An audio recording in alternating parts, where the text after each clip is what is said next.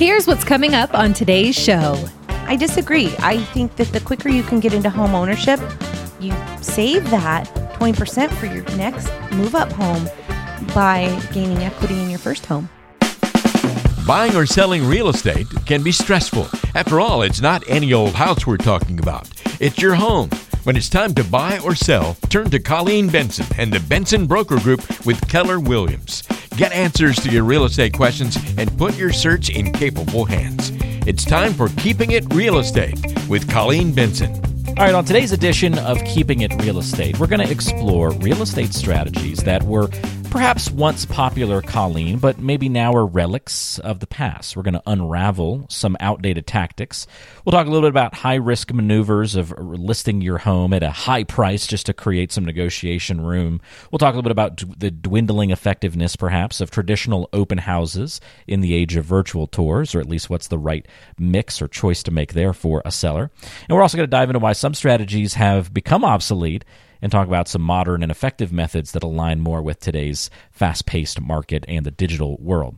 So if you're thinking about buying or selling, keep listening to today's show. We're going to learn how you can adapt and succeed in the current market landscape. We're hopping in the real estate time machine. Colleen, you ready to go? I am ready. Bring it on. All right. I teased this one there a moment ago, so let's start with it. Listing at a higher price for negotiation room. This was once a more popular tactic, right? Why has it lost favor over the years? Okay, so here's my spiel on this, guys. Listen up. Overpricing your home to wait for negotiating is never a good idea because overpricing eliminates the eligible buyers. And so unlike other things, homes are very different.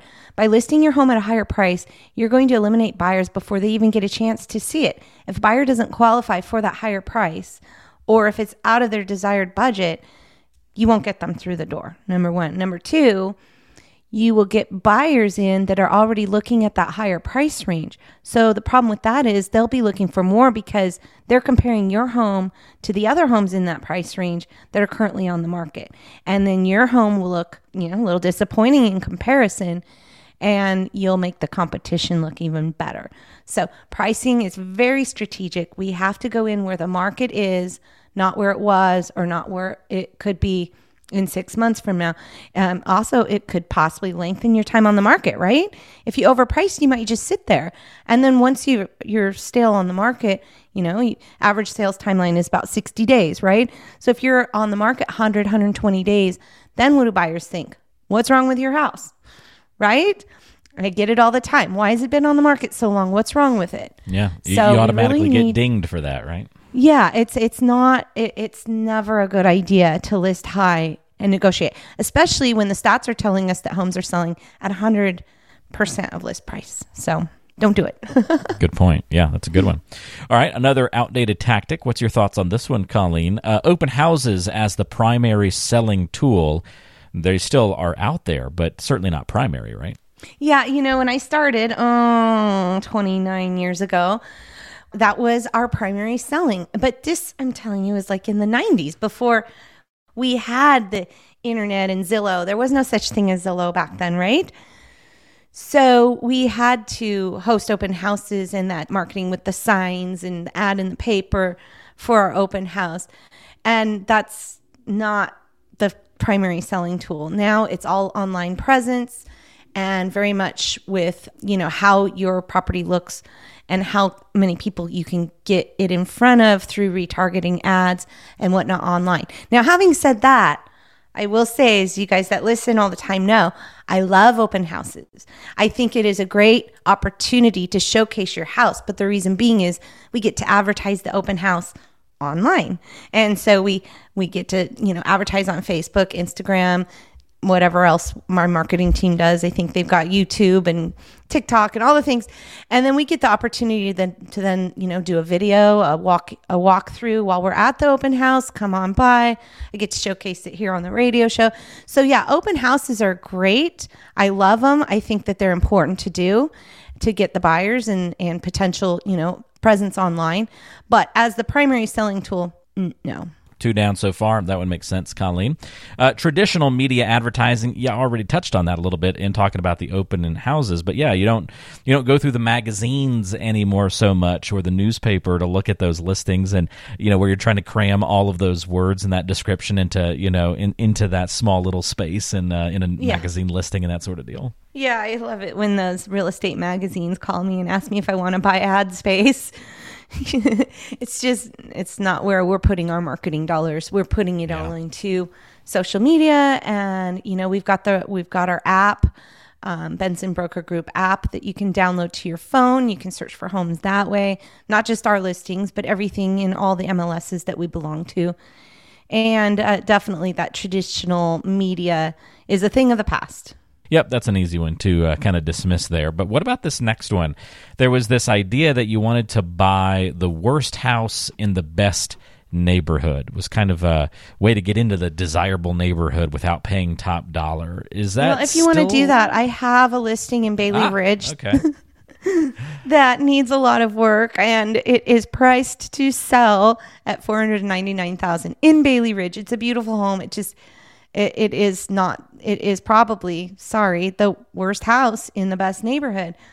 But I think that it is an opportunity, what you would call sweat equity, but sometimes the renovation costs potentially outweigh the benefits. You got to look at it from a numbers point of view. I feel like this one still exists, quote unquote, buying the worst house in the best neighborhood. It's just been retermed. It's just, this is the fixer-upper, right? This is just we're going to put the sweat equity into it. That mentality is still very strong. So I think it's just been reclassified a little bit, maybe, in the advice. Yeah, I would agree. All right. We also have traditional staging, or staging with traditional decor, going out of style a little bit, Colleen, because we can fake it now. Yeah, with staging, I think minimalist staging to make rooms look bigger is definitely a thing that people are doing. And also they're doing virtual staging. I mean, we don't do that so much in this part of the world, but I know nationally there's a lot of virtual staging companies out there. And that's one great way to kind of do what's the a modern touch with minimalist furniture. Yeah. You think that answers that? I think it does, yeah. You don't have to go and spend thousands of dollars bringing a bunch of furniture into your home to make it look all perfect anymore, it seems. You just don't need to make that investment. Something else is, a lot of times in the past, people would be very hesitant to work with a first-time home buyer, and first-time home buyers could almost be even ignored or kind of downplayed a little bit, but I feel like I don't hear that as much these days. No, I've always loved first-time buyers. I mean, when I entered real estate at 22 years old, that was my sphere. I was working with my friends that just graduated college, getting married, and that's how I got my start. And I've always loved working with first-time buyers, and especially now, I mean, millennials, they're their first-time buyers, and they're the biggest home buyers. They're the biggest pool of our people here, and then they are ready. I think they make up over 50% of our home buyers right now. So, I can't ever imagine ignoring a first-time buyer. They're so fun. And also, if you maintain that relationship, you'll help them buy and sell several times in their life, because the average person buys and sells at least 3 or 4 times. Yeah, that's a great point. We don't want to ignore those people. They're our favorites. No, absolutely. Yeah, don't throw them down. All right, last but not least, there was the old mentality, or the tactic of, hey, you've got to save 20% for your down payment. You're not even entering the discussion of buying a house if you haven't done that. This probably goes hand in hand with then the overlooking on the first-time home buyers, because they often might struggle to hit that mark in the past. This is not as big of a barrier as it used to be, not even close. No. I mean, the VA loan's one of the best loan programs we have. So if you're a vet, we've got a 0 down loan program for you, and it is top notch. FHA loan, 3.5% down. I know that Dave Ramsey still speaks the, save your 20%. I disagree. I think that the quicker you can get into home ownership, you save that 20% for your next move up home by gaining equity in your first home.